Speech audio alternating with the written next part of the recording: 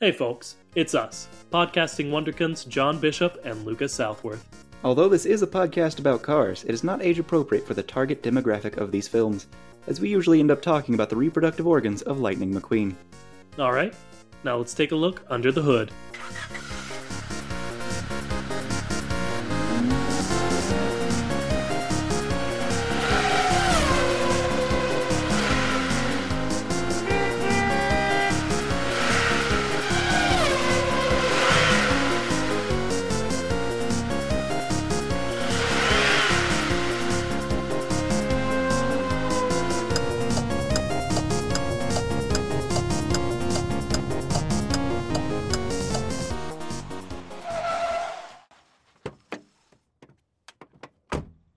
Hello and welcome to the Kachat, the only podcast brave enough to play children's games and then make fun of them.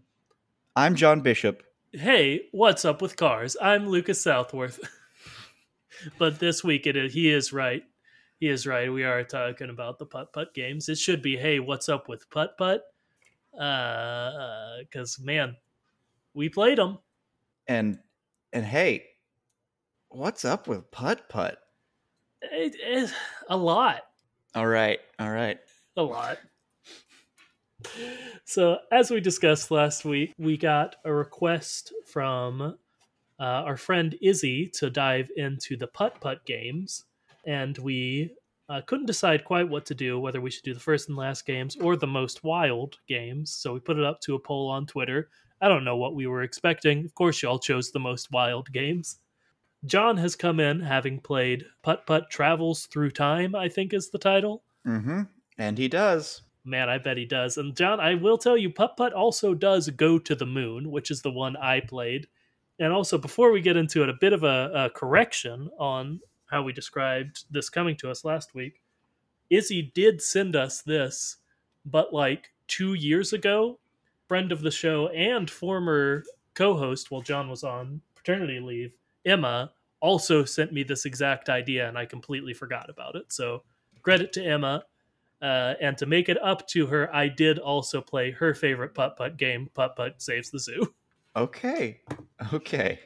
So you've played 2 of these games, and you're still sane? Yeah, they're fine.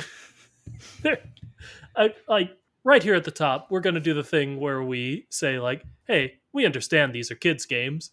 They're not made for us, but we're still gonna make fun of them." Yeah, we're all cool with it. We're all cool with it.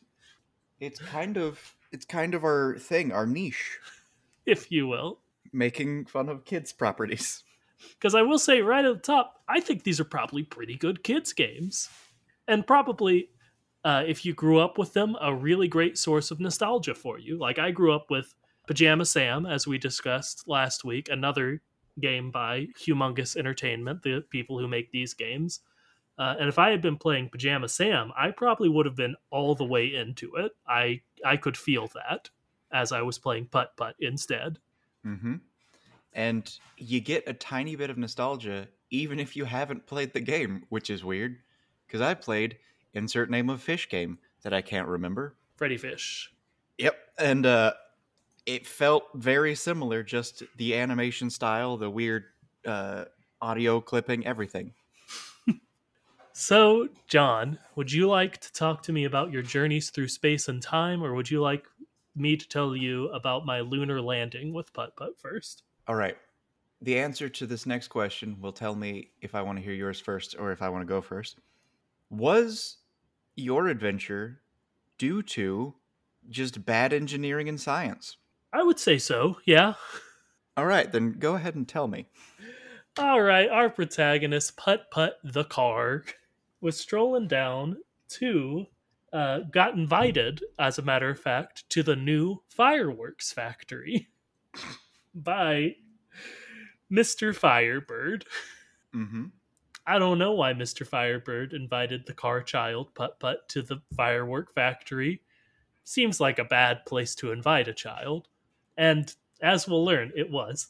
And he just for a while, you go to the car town, which is Putt-Putt's town, is Car Town. You just go to the Car Town Fireworks Factory. Mr. Firebird lets you make a bunch of fireworks and test them.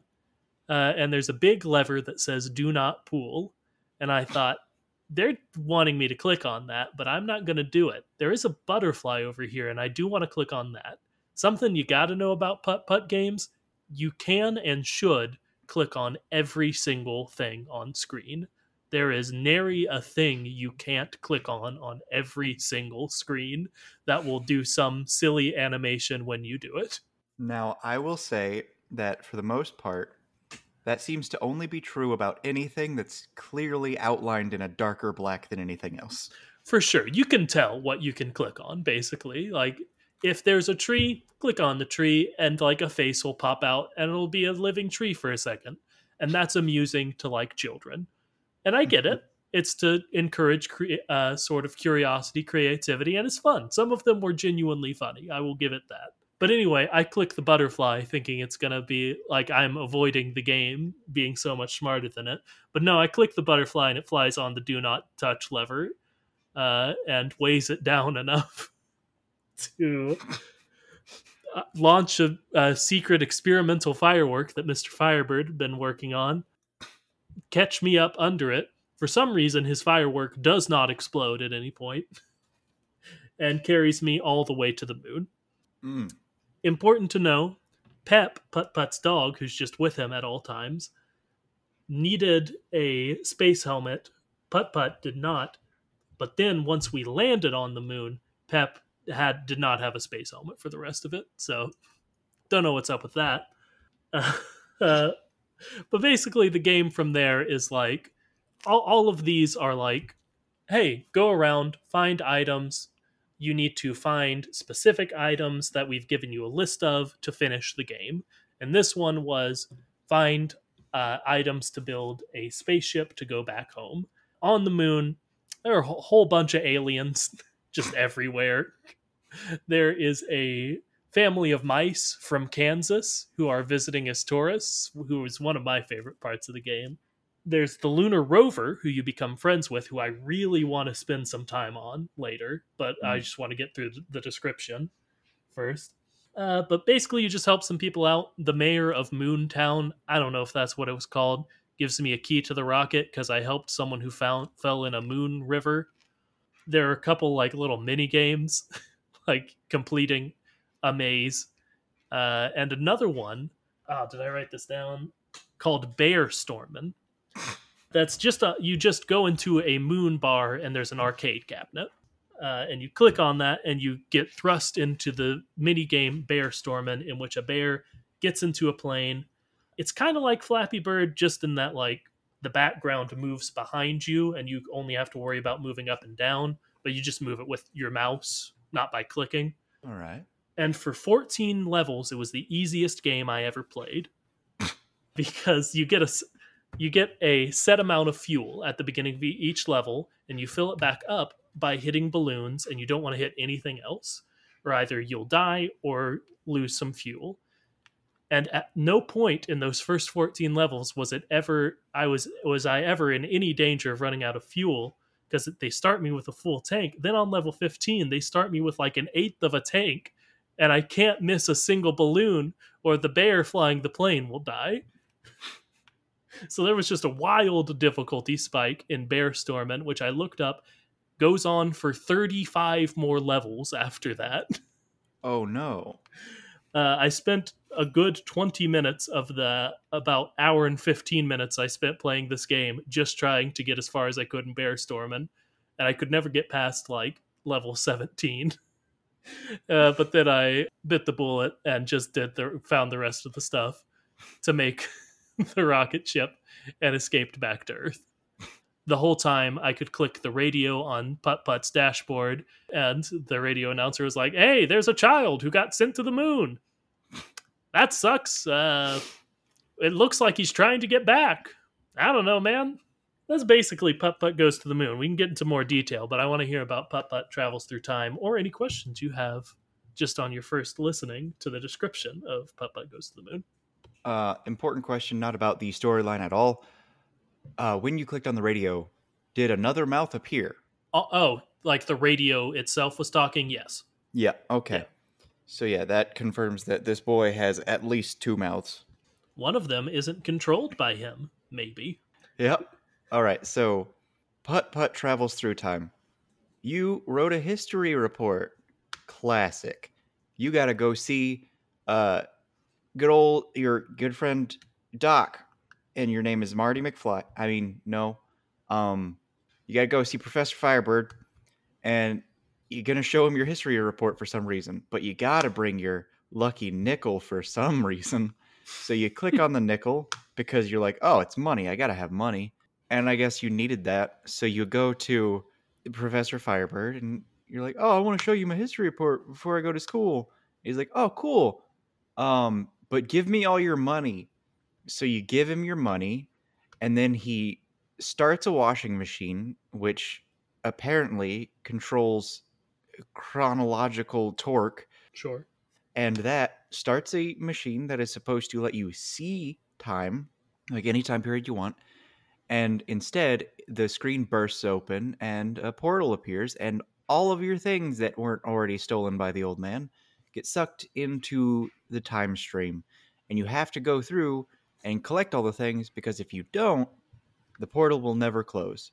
They never explain that that's a bad thing, it just won't close. So you, of course, a child, are then sent on a mission to collect the items that were taken from you by this old man's invention that just was broken for some reason. And then you go through time, and there's a thing you could click on, and it's like four different things somewhat related to time or math or science. And I would advise not clicking on it because it's then like a weird music video. Mm. But then you've got four options of time periods to go to. There is, of course, dinosaur time. Then there is Arthurian castle village. Then there is Wild West.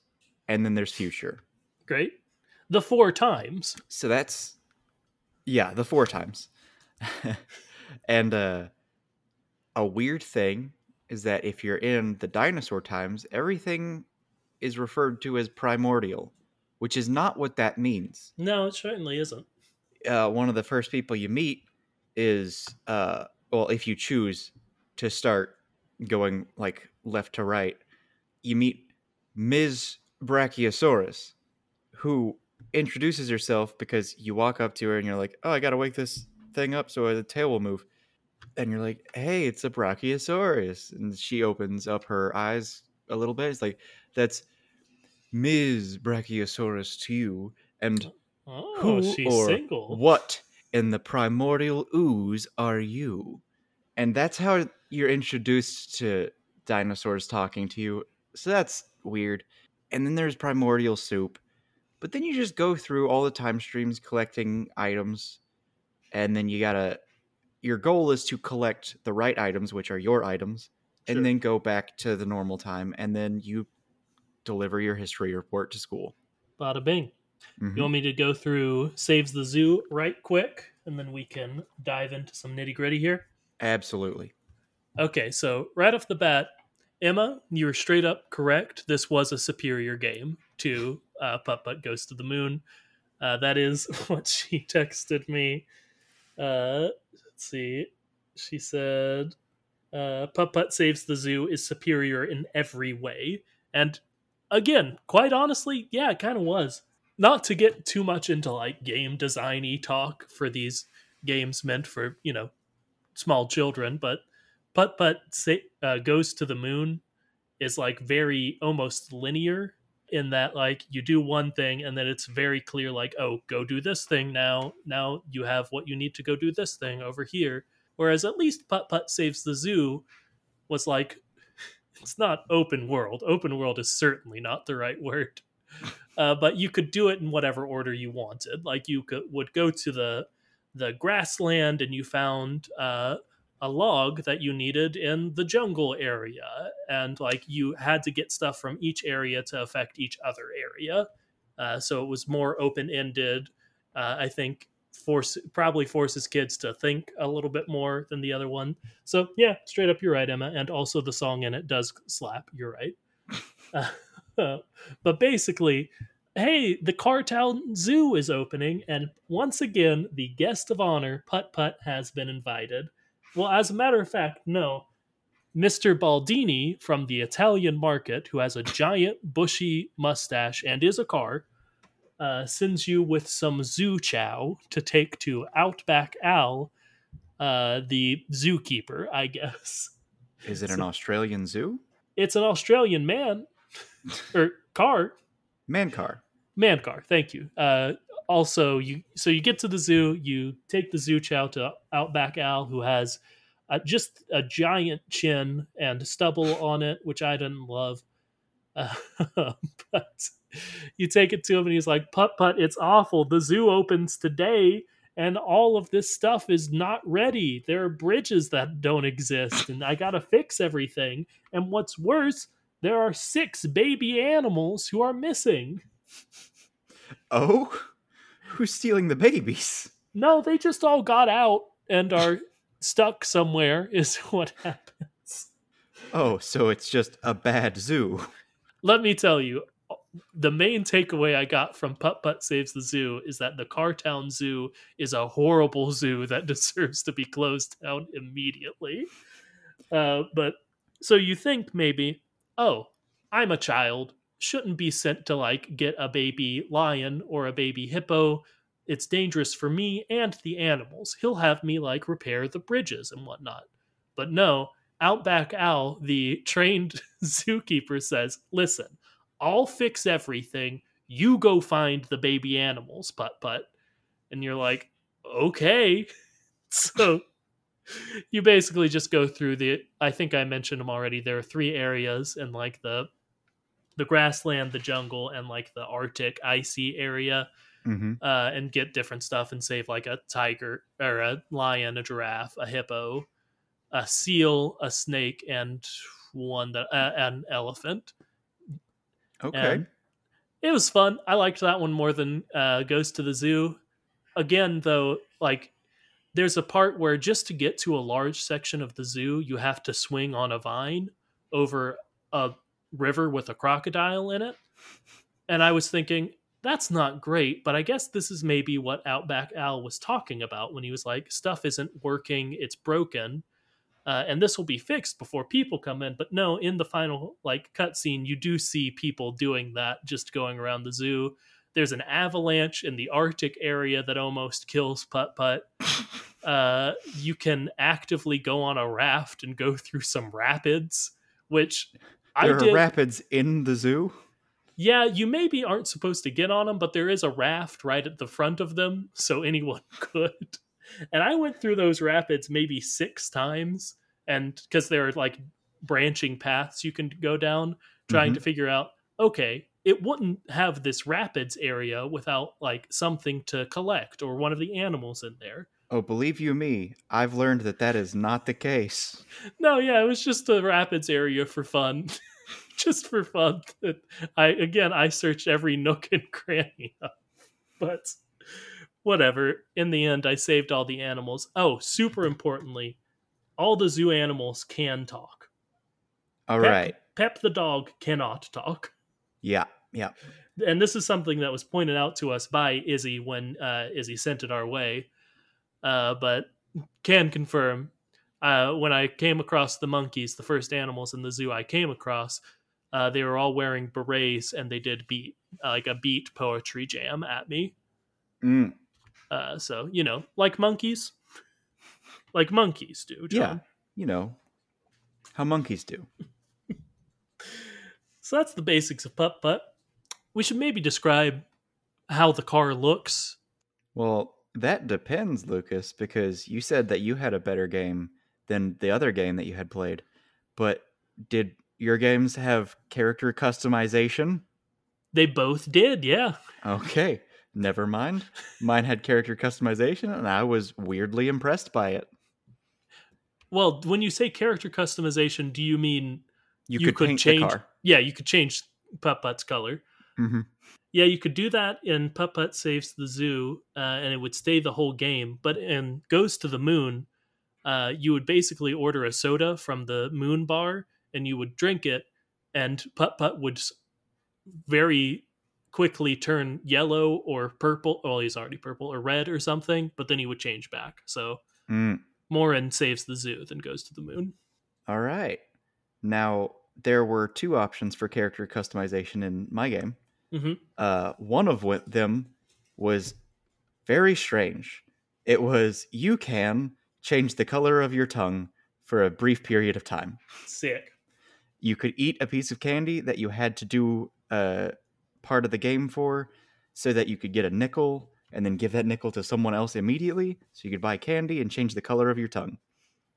And in the future part of the game, you could just go to a place and then be picked up by a scary large machine, and it would spew paint all over you and spin you around violently. Great. We love that. Yeah. I don't. The one at the zoo wasn't really explained. I think they just did it in previous games and were like, people expect you to be able to turn putt putt green. So there was just a paint station set up in the grassland. Well, in the future, you can just get a paint job, and that was it. Like there was nothing other than you go to a place and you're able to do a thing. So that's something. Something.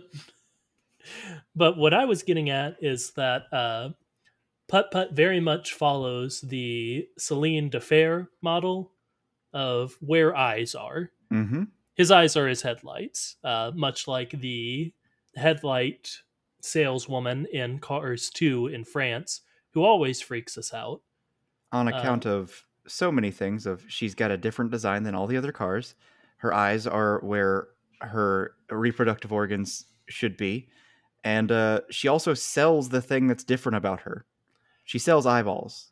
I think the biggest thing for me, I know we talk so much about Celine, and we've mentioned this exact point before, but the biggest thing that freaks me out about Celine is that when Mater sees her, Mater doesn't go, "Oh, hello, ma'am," and like not bat an eye. Mater sees her and freaks out. Mater's afraid of this woman. Mm-hmm. Mater doesn't know what's going on. Which Uh, is just them confirming, yes, this character is terrifying. yeah, they could have just included her and been like, "Yeah, some cars are different. Who cares?" But no, they made it very clear this is different, this is wrong, and you should be afraid of her. Mm-hmm. Yes, that is basically explicit. He is also a convertible, which is important because he uses his antenna hand to put a lot of stuff in his body, and that makes it a lot easier to do. Mm-hmm. Or Uh, maybe he just is missing his top. could be that. Yeah. Uh, also, not importantly, but I noticed he has white walled tires, which that's a connection to cars, kind of. Now, for me, I don't think he has white walled tires. I think he has completely white tires. That's true. It's they're not just walled; they're the full tire is white, which is kind of weird. Yep. Don't see that very much. Mm-hmm. All right. As far as game design goes, one thing that is really neat to me is that this game seems to have a bit of procedural generation, because I was confused as to where to find a certain thing, and I looked up, okay, how do I find this? Because I was playing well into hour one, and I was like, I don't want to be playing this forever. Sure. So I look up where to find the item, and then it says, oh, it could be here, or here, or here, or here. So I think every time you play it, it could be, by every time, I mean, there are 4 different locations that you can go in time, Uh huh. and each item, there are 4 items you need to find, could be in each of those locations. Hmm. That's kind of interesting. Neither of mine had anything like that. To my knowledge, all of the things are always in the same place for Moon and Zoo. Hmm. I feel like my game may have been a later one, Yeah, I think it was. which that's all neat. But then also, I've noticed there's some things that are similar with the other games that were complaints of mine, and that's there are areas where it seems to have just placed something that's just there, and that's it. It's it could be that it's a procedural generation, like, oh, sometimes this item is in this location, and that's why there's nothing there right now. But then there are things like, oh, it's just a mini game. That's Oh, it. oh yeah, for sure. Like when I did the maze to find Pep the dog who ran off into a moon cave. Mm-hmm. That was just a fun little maze. And when Yeah. I played animal tag at the zoo, or when I played hockey against a polar bear, those were just for fun too. Which, again, for this kind of game where like half of the fun for the kid is just clicking on stuff and seeing what happens, totally fine. For us as two in their late 20s men playing it was a little less what we wanted from it. But then you get to a point where you're like, oh, there's just 3D Pong in this for no reason. Ooh, Yep. really? That was the arcade game for me. It was just 3D Pong. Okay, sure, why not? Yeah. So there was 3D Pong. There was also another thing, I guess, similar to the Rapids, where you could just go down an endless trail. If you go into the desert, this is something that tripped me up. You have to do a mini game, and then you have to do a different mini game, and then think a third mini game in order to, well, not mini game, like there's three different tasks you have to perform before you open up the major portion of the map. And I didn't know that, and I was like, this is super weird that there's one of these four times where the entire map is just insanely simple. It's not. You just have to talk to the train station, Sure, and then talk to the train station, and then talk to the train station. great. And Lucas, I have a very important question. Sure, I'm going on tangents. I can't like keep a straight thought right now, that's fine. but it's very upsetting to me. How many times did you have to interact with an adult in this game, and it just was uncomfortably like this might be sexual? I don't know that I got that vibe. I very much got the vibe that like several times like these adults should be helping me more. Mm-hmm. Like there were several times where I was, stuck on the moon, and I found the rocket ship, and there was an alien who was like, "Yeah, we don't really want it anymore, but you're gonna have to buy it from us, child who's trying to get back home." Mm-hmm. And I also was like, there were several zoo employees who did not help me find, the baby animals. But no, I didn't get any weird sexual vibes, John. Okay, so nothing like, I don't know, two different adults that you had to make moan for various reasons. Hmm. Don't care for that. No, I don't think that happened. All right, so you go to past times. You go to the dinosaurs, and you had to scratch his back for him, and you do this by driving on him. And I don't know what's going on here, but he's like, "Oh, I've got a rough skin. I got this itchy spot on my back. Can you scratch it for me?" And then you drive on him, and then he's like pointing his tail at various areas, and you have to go there. And every time you move, he's like, uh, that's the spot. And it's that for that entire part of the game. So that's Yeah. upsetting. Yeah. But then there's every time you have to lube something or oil something, Hmm. uh, there are various things within the game that are rusty that you squirt with your oil can, and then all of the rust just disintegrates and turns to dust in front of you. So that's something. Uh, and one of the things you have to lube is the train. Hmm. He's like, hey, can you be my junior conductor? Could Ugh. you be real helpful and be my junior conductor? And could you just do me a huge favor and just oil me up real quick? And then you do that, and he's like, oh. And then all of it disintegrates, and he's better. And then you have to water him. And why are there more than one? Why is there any amount above zero of adults that you have to make moan in this game? Yeah, I don't care for that. That's for sure. It's very upsetting. Yeah, like obviously, I guess not obviously, but I almost certainly think that that wasn't their intention. But like, have a person look at it. Mm-hmm. Like, That, think about it yeah, just for a second would be yeah. good. Uh, there's that. There's it's just various things throughout this game. It's like, oh, this is not appropriate for you being a child and these being adults. Like the two adults who take your money without even considering maybe this is a child who has their own money that we shouldn't be taking. Maybe we should consult their parent or something. Was there a parent in your entire playthrough?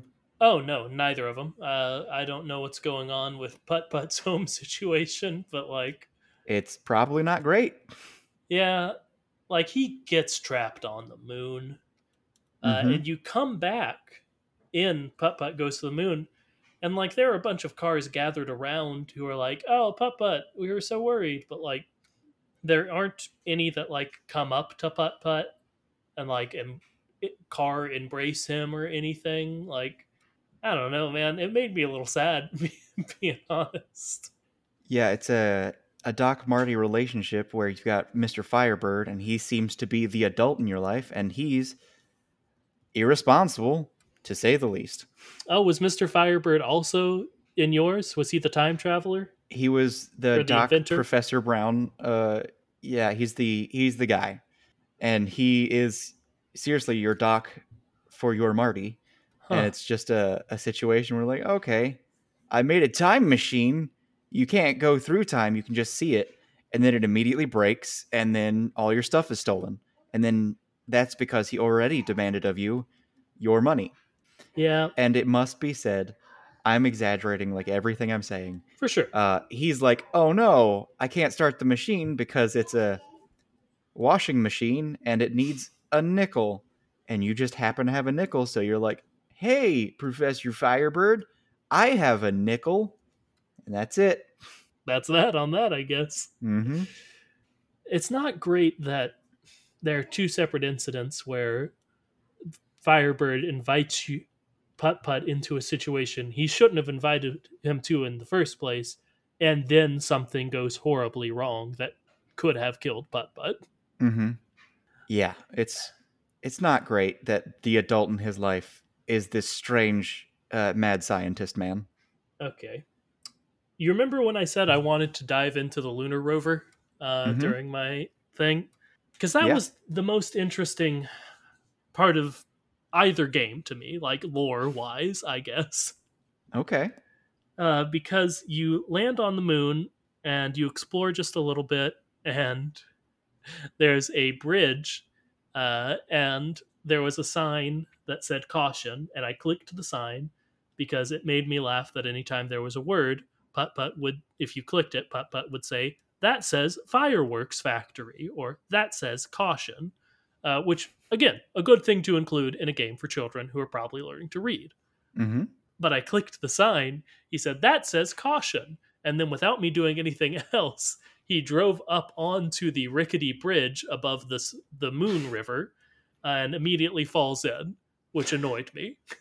Now, I gotta say, the vibe I got from my playthrough was that he's the type of character that if you see that sign that says "Do not touch," if you click the thing that says "Do not touch," he would have been like, "Huh, that says "Do not touch." I shouldn't touch it," and then the butterfly thing would happen. But in your playthrough, it seems that he's the type who sees caution and says, "Huh, that's for suckers." Yeah, seems that way. The bridge just fully collapses out from under him. He falls into the Moon River and gets stuck. And then you have to honk your horn, which I did think that was nice. He said, I need to call for help somehow. And I had been honking the horn quite a bit just because it was funny to me also that you could do that at any point. And honking the horn makes the lunar rover come over and save you and fix the bridge. But the lunar rover had the saddest backstory. They had a flashback for this guy. He was also sentient because he's a car, Mm-hmm. but he said like I've been stuck on the moon for like a long time. I came with the astronauts and they left me here. Oh no. And like you see like human astronauts, like you don't see their faces, at least humanoid astronauts in a little flashback coming to the moon and driving him around and then leaving and him looking sad. And like Yeah, we did that with the real lunar rover, but ours wasn't sentient. Ours wasn't a person. Ours wasn't an equal crewmate. Ah, that is very sad.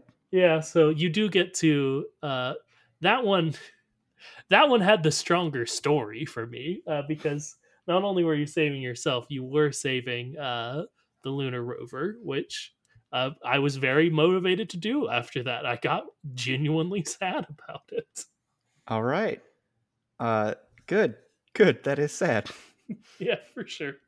Another character in mine was the man in the moon.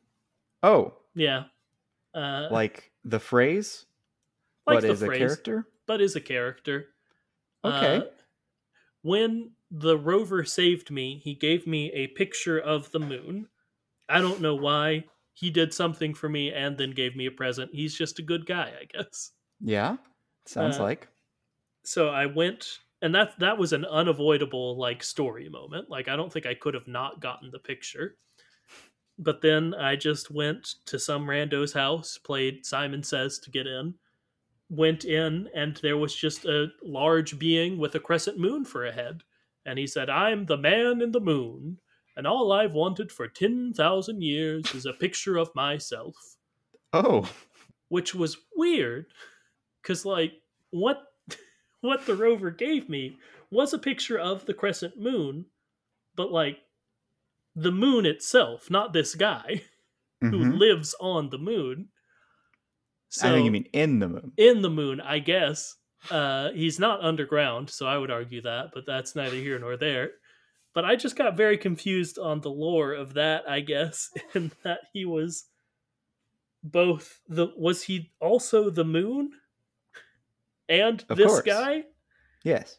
He just lived on or in himself? Mm-hmm. Okay. I don't see how that's confusing. It makes perfect sense. Okay, whatever. Sure. Why not? Yeah. How long did it take you to beat yours? Probably 2 hours. About 2 hours? Okay. So one thing I did, I like tangentially watch and pay attention to the speedrunning community. Like I don't watch anyone on Twitch. Is there? Yeah. There's a putt-putt speedrunning Oh, community. John. Uh, yes, there is. I did go onto speedrun.com and check out the world records for all of the games. You said it took you about 2 hours ish. How long do you think the world record speed run for Putt Putt Travels Through Time is? If we're talking all things allowed, and there's like the ability to insert a certain like up, down, down, right, left, left, like click thing, I'm sure it's like 2 minutes. Well, John, try 4 times less than that.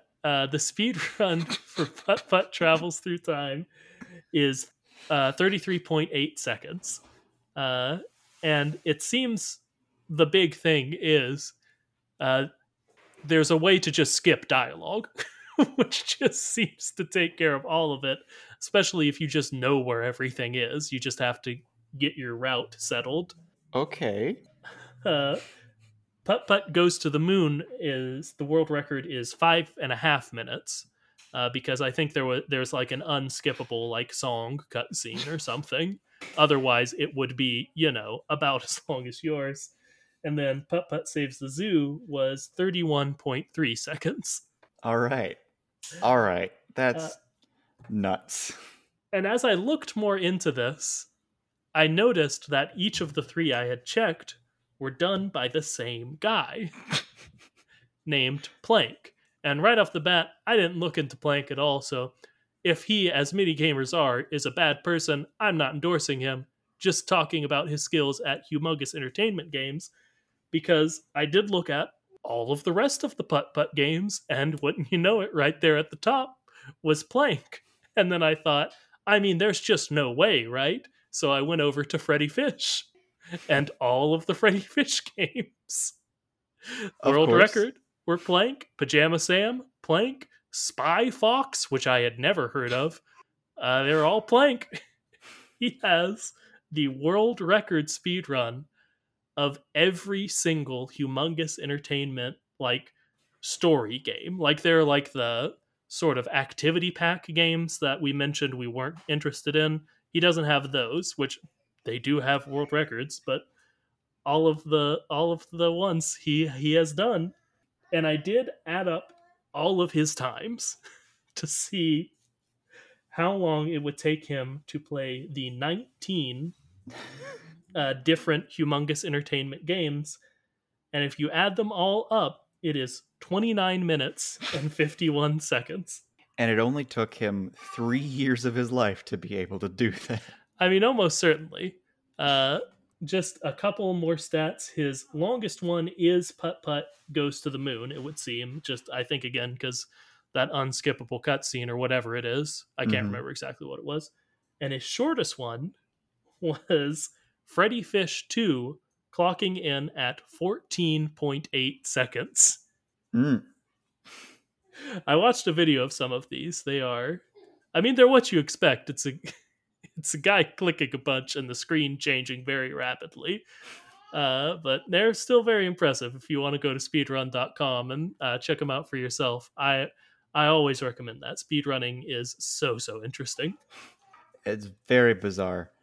Hard to understand how this is a thing that people just happen upon. Like, oh, yeah, you just click 5 times in this direction and then you're going to be through this wall for some reason. And that's all you need to know, because after that, you can walk 5 more paces and then you're in the second to last level.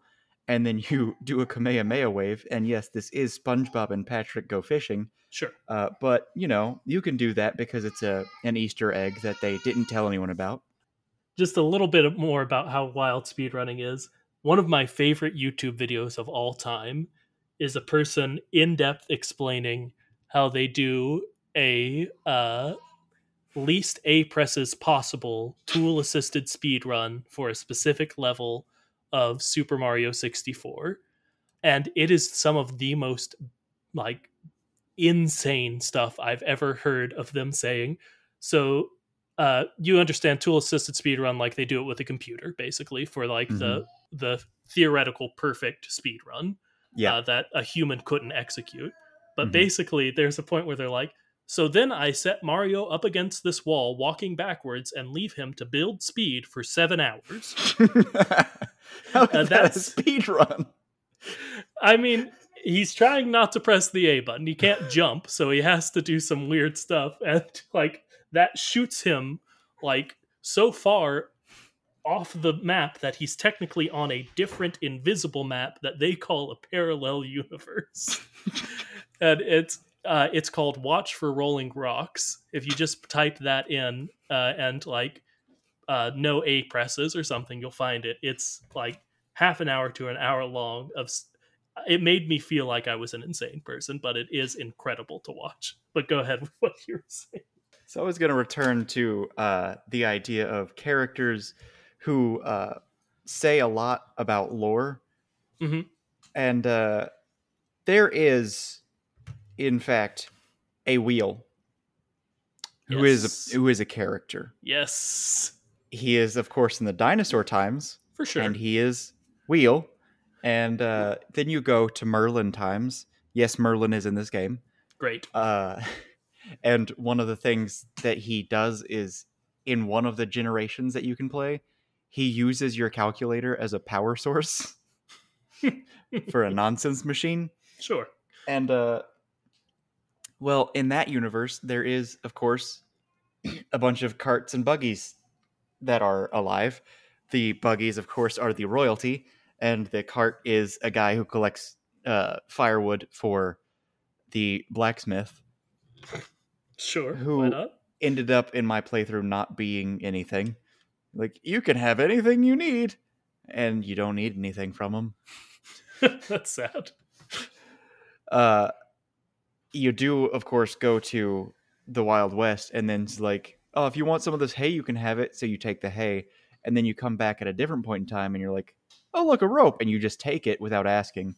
So this game's not all that consistent about getting permission for things. But It basically confirms that yes, vehicles are sentient. That's it. Because you got the vehicle, it's a wheel, so he's alive. There's also dinosaurs that are alive. There are sentient animals throughout all the time because you talk to a horse, you talk to dinosaurs, yada yada. And in the future, it's just a flying car. So Sure. that's something. But then you think about it. Okay, so you start off evolution wise as a wheel. Then you become a cart, which has two wheels. Then you become a car, which has four wheels. Mm-hmm. And then you become something that has no wheels. My God. You have completely become something that is antithetical to what you started out as. And that's bizarre to me. Huh, yeah, just thinking about that evolutionary line of like the consciousness moves away from the wheel, but the wheels are still important until you don't need them anymore, I guess. Mm-hmm. Yeah, that's wild. It's like I don't even know how to say that what this would be like because like for me I'm thinking okay so we came from monkeys, right? What if we lost the monkey part of ourselves? Like all right, so the two arms, two legs, the torso, the butt, the head, neck. I mean, we lost. I don't even think we lost tails. I don't even know if the evolutionary branch we were off of had tails. Izzy, let me know. But like, I'd have to go back so much further to like, oh, well, we were this ooze that came from the ocean. I guess we were some sort of bacteria or lizard thing. Yeah, yeah. I like even still there's arms and legs and then you go back further and then okay we're single-celled organisms I guess we didn't lose cells but Yeah. this branch of evolution is you're a tire, you're a wheel, and then you're something that has wheels and then you're something that doesn't have wheels. I guess it'd be like if instead of monkeys evolving into humans, they evolved into two monkeys holding a box. Uh, Which of course evolves into a box. yes, with no monkeys. So maybe what this is saying is that evolution is computer, and someday computer will be itself, and we won't carry them around anymore. I mean, maybe. Maybe it's wildly poignant, John. Did you Mm-hmm. consider that? Uh, I want to say yes, but no, No, no, they didn't either. because it wasn't supposed to be. No, for sure. This game, I gotta complain about this section. All right, so you had the rapids section. In my game, you get to that map where it's the Wild West, and there's a section where you're following footprints in the desert, and you follow the trails, and there are either three or four trails because there are three different types of animals you can encounter, and you're just like following their footprints in the direction to figure out where they are, and then you find them, and then you like click on them and make observations about them. Like, oh, you can learn that a roadrunner's tail is as long as the entirety of its body. Fun things like that. Like you learn the colors that certain type of, I think, mountain lion can be. Hmm. And then there's one trail, it's tire tracks. No, okay.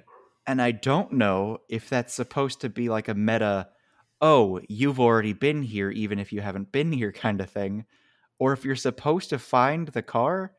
And I never found the car. Huh. And I spent a lot of time for me, which was like 5 minutes. Sure, but like clicking the same thing over and over again, that is a long time. Yeah, it was real frustrating. And I never found the other car. And what frustrates me is because like you can find trails where it's just like one set of footprints and it's they go into the center and then they go out in a different direction Mm, and that's it. Which means that you can find the car trail that did that. If you don't find the car, that means the joke is that you were already there, but you hadn't been at first, which maybe it's a time travel joke. Probably not. probably not, but maybe. Yeah. And I will say, of course, if it were another vehicle, it'd probably have been a wagon because I believe they were wagons at that point in time. Sure. But I don't know, man. Maybe there's just someone who was out in the desert and died, and then they got buried in sand. Maybe it was Minnie and Van, you know? You could have saved them.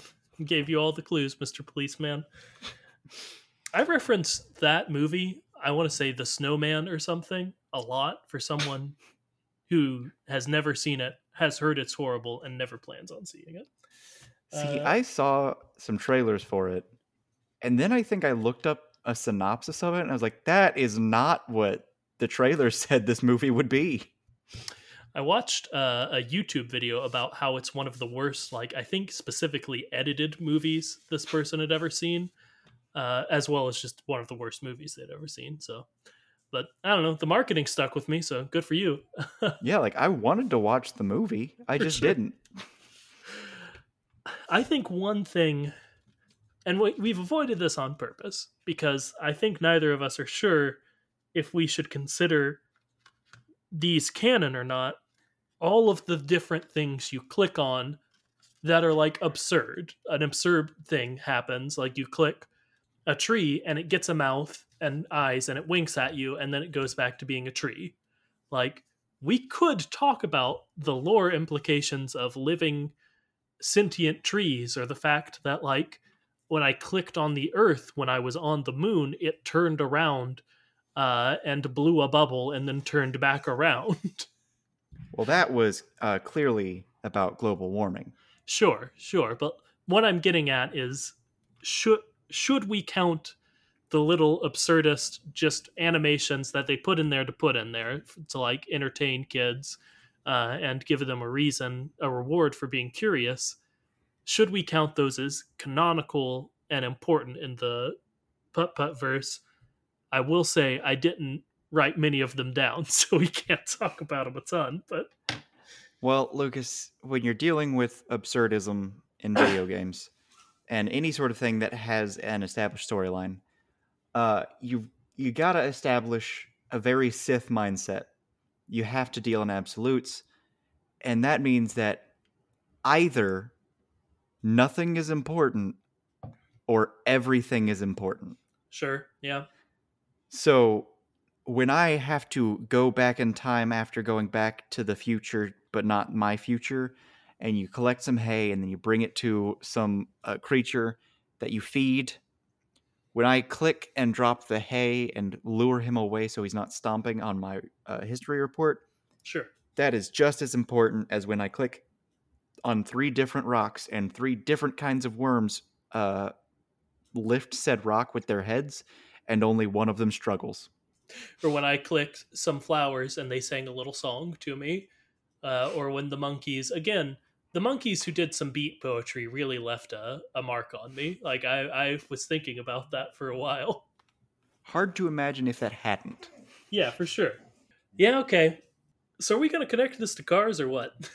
Well, when I was talking about the characters that had extreme lore implications, Yeah, uh, this is in some ways already establishing itself in my mind as definitive. This is just either the same universe or a parallel universe, because in both universes we have living car characters who go mm-hmm. on misadventures, who, when you go back in time, you discover there are in fact sentient wheels, and you discover that being a vehicle of some sort makes you sentient throughout history. Yeah, yeah.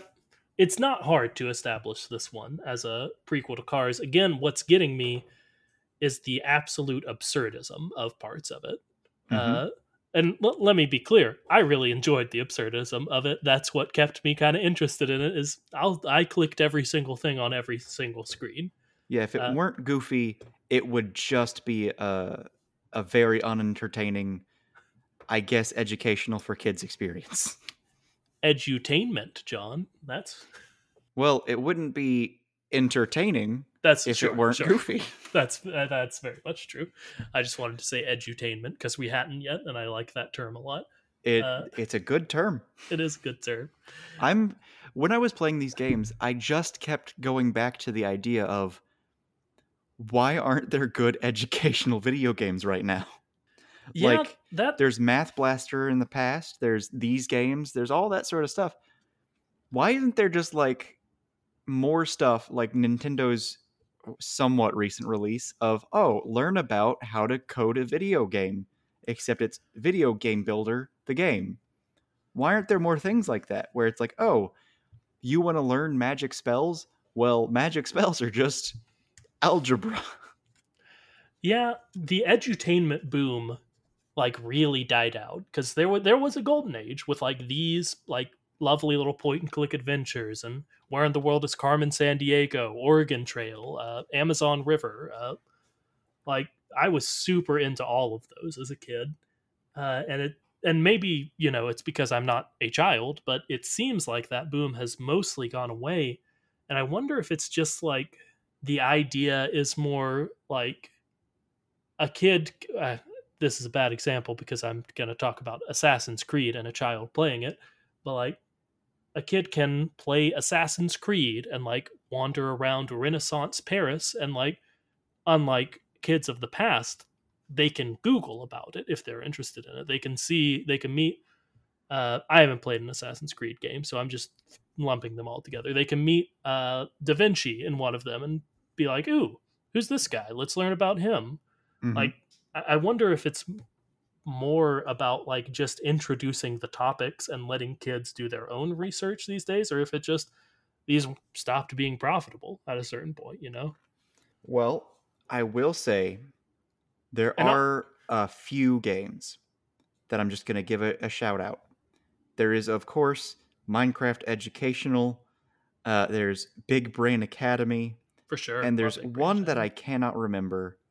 All I remember is that the kids, when I was a substitute, loved playing it, and it seemed pretty much like Ragnarok Online, except less like Final Fantasy, more like Flash animation, but with like a Neopets vibe, and you did mini games and leveled up your character, and it was just you had to do educational, like, oh, what's 12 plus 17?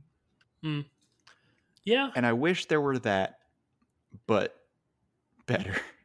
yeah, and like it does make me question. Like I loved playing Oregon Trail as a kid, and like it did give me a good idea of the vibe of the Oregon Trail, like the difficulty of moving as settlers. But like If you tried to do it in the past, my understanding is that you would get dysentery and then drowned. for sure. But like past that, I certainly didn't like when I got to I don't know, one of the forts, didn't click all the information and read it. I just went and played the hunting mini game where Yeah, missed. a game in which you, a child who is learning at school, uh, kill animals with your gun. So like I don't know. I don't know how educational these are. Like I think just the general idea of like letting a kid in to play like one of these, like Putt-Putt. I genuinely think the rewarding curiosity, the like problem solving it gives, that I think works well. But like the actual parts where it's trying to be very educational, where it's like where I would go to an animals exhibit and I could click a speaker and it would say the boa constrictor is found in this area and can get this long. Like I clicked one of those once and then I realized, oh, this is where it's going to try to get me to learn. And I never clicked one of those again. And I gotta imagine Kid Me would have done the exact same thing. And like Yeah, the like, oh, here are the three colors that this animal can be. Here's the Roadrunner. I'm not gonna figure out the third animal's thing. yeah, like and the like problem solving, exploration, creativity, those exist in most games, and there still are games being made for kids. So like I'm not saying edutainment games are useless. I'm just questioning how much of a loss they are. Yeah.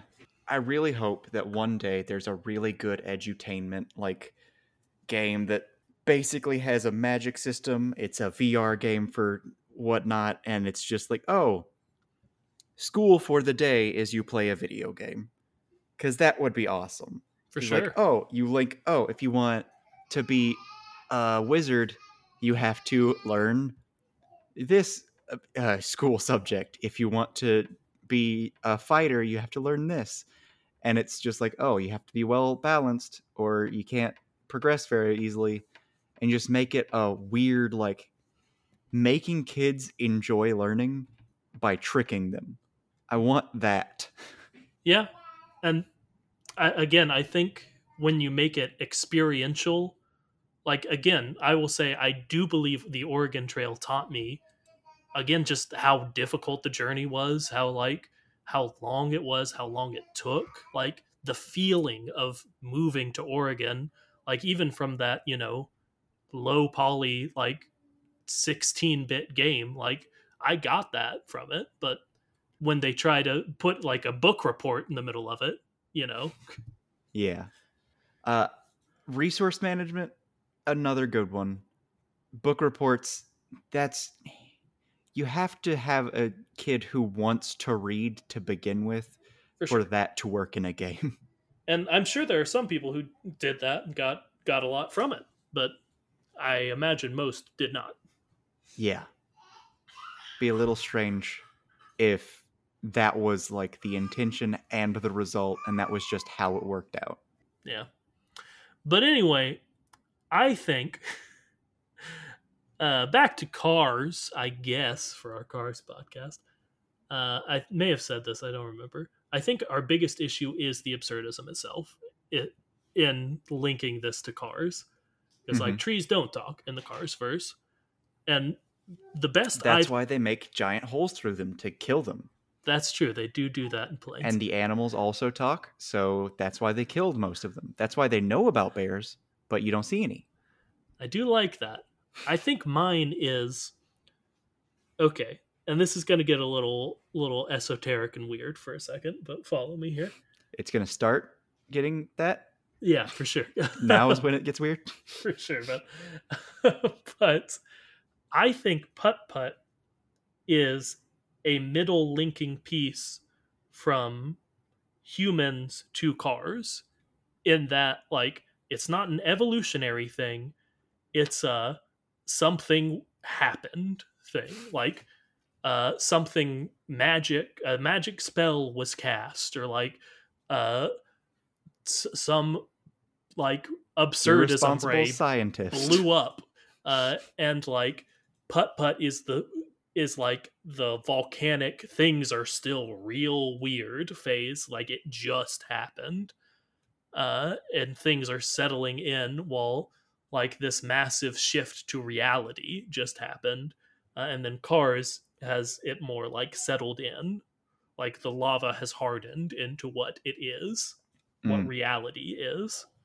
Okay, so it's just a transitional period. Yeah, that's what I get from it, because if we're really trying to make it work with, again, the singing flowers and men in the moon and whatnot, and I think we've done it. All right.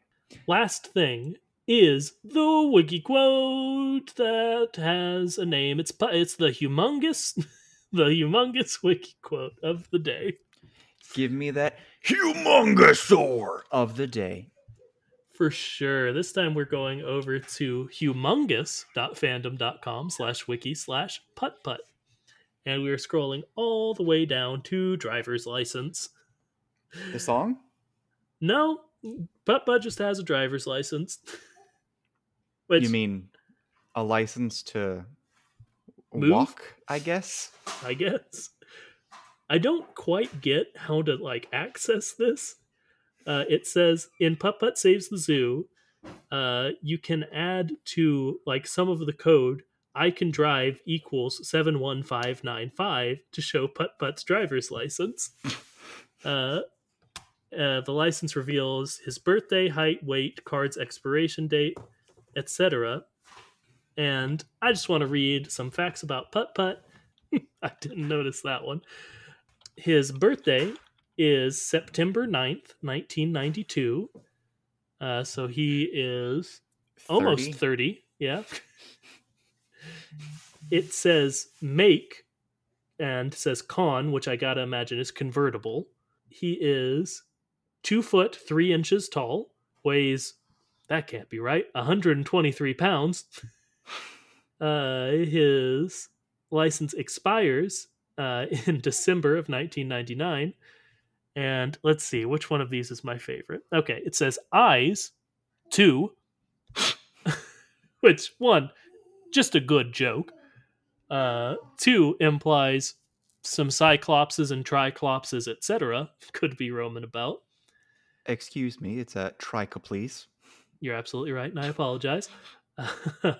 But then my favorite part, it does reveal that Putt-Putt is a registered engine donor. Which could mean Could mean. organ donor, Good. could mean heart donor, Yeah. or for all we know, it could mean that this at the time child was potentially a father. I guess, yeah. I guess. You don't really put that on your driver's license, though. Like, we have a 1-to-1 I mean, in you our don't. world. Okay, you're absolutely right. I mark it in myself. Yeah, the people at the DMV always forget, but you make sure that gets fixed. You need a donation of any sort, and I might be able to help you out. All right, that's the end of the episode. Yeah, you have anything else? Okay. I do, but it's its own thing, and it's a lot. Okay. Do you want to? No, it's that? too much. It is the entire concept of, if this is a transitional period, we have an answer to the question of what of their hands. Yeah, because they have those antenna things, and they are used for everything. For everything. Where'd those go? Oops. Yeah. Sorry. Tune in next time, I guess. Because that is the end of the episode. I did want to point out that this probably went about an hour long, and Plank could have, in that time, played every single Humongous Entertainment game twice. So that's just something I wanted to say. But anyway, thank you so much for listening. And of course, a very special thank you to both Izzy, who sent this to us a few weeks ago. We finally got around to it. And even more so, Emma, who sent this to me, I think literally 2 years ago. And I forgot about it immediately. So thank you both for being patient, one of you more than the other. And thank you for sending it to us in the first place. If you want to be like them and send us ideas and even have us say your name at the end of the episode, you can do that by going and sending us an email at thekachat@gmail.com, or tweeting at us and giving us a follow on our Twitter, which is at thekachat. There's no hyphen in there. Also, you can probably DM us. I don't really know how that works, but probably. Now John says this is part of the outro. Remember to like, comment, subscribe, tell anyone and everyone you think might be the least bit interested in this kooky, quirky, strange little podcast. And also give Putt-Putt a try. Who knows? Maybe you'll like it. And until next time, remember to float like a Cadillac. And sting like a beamer.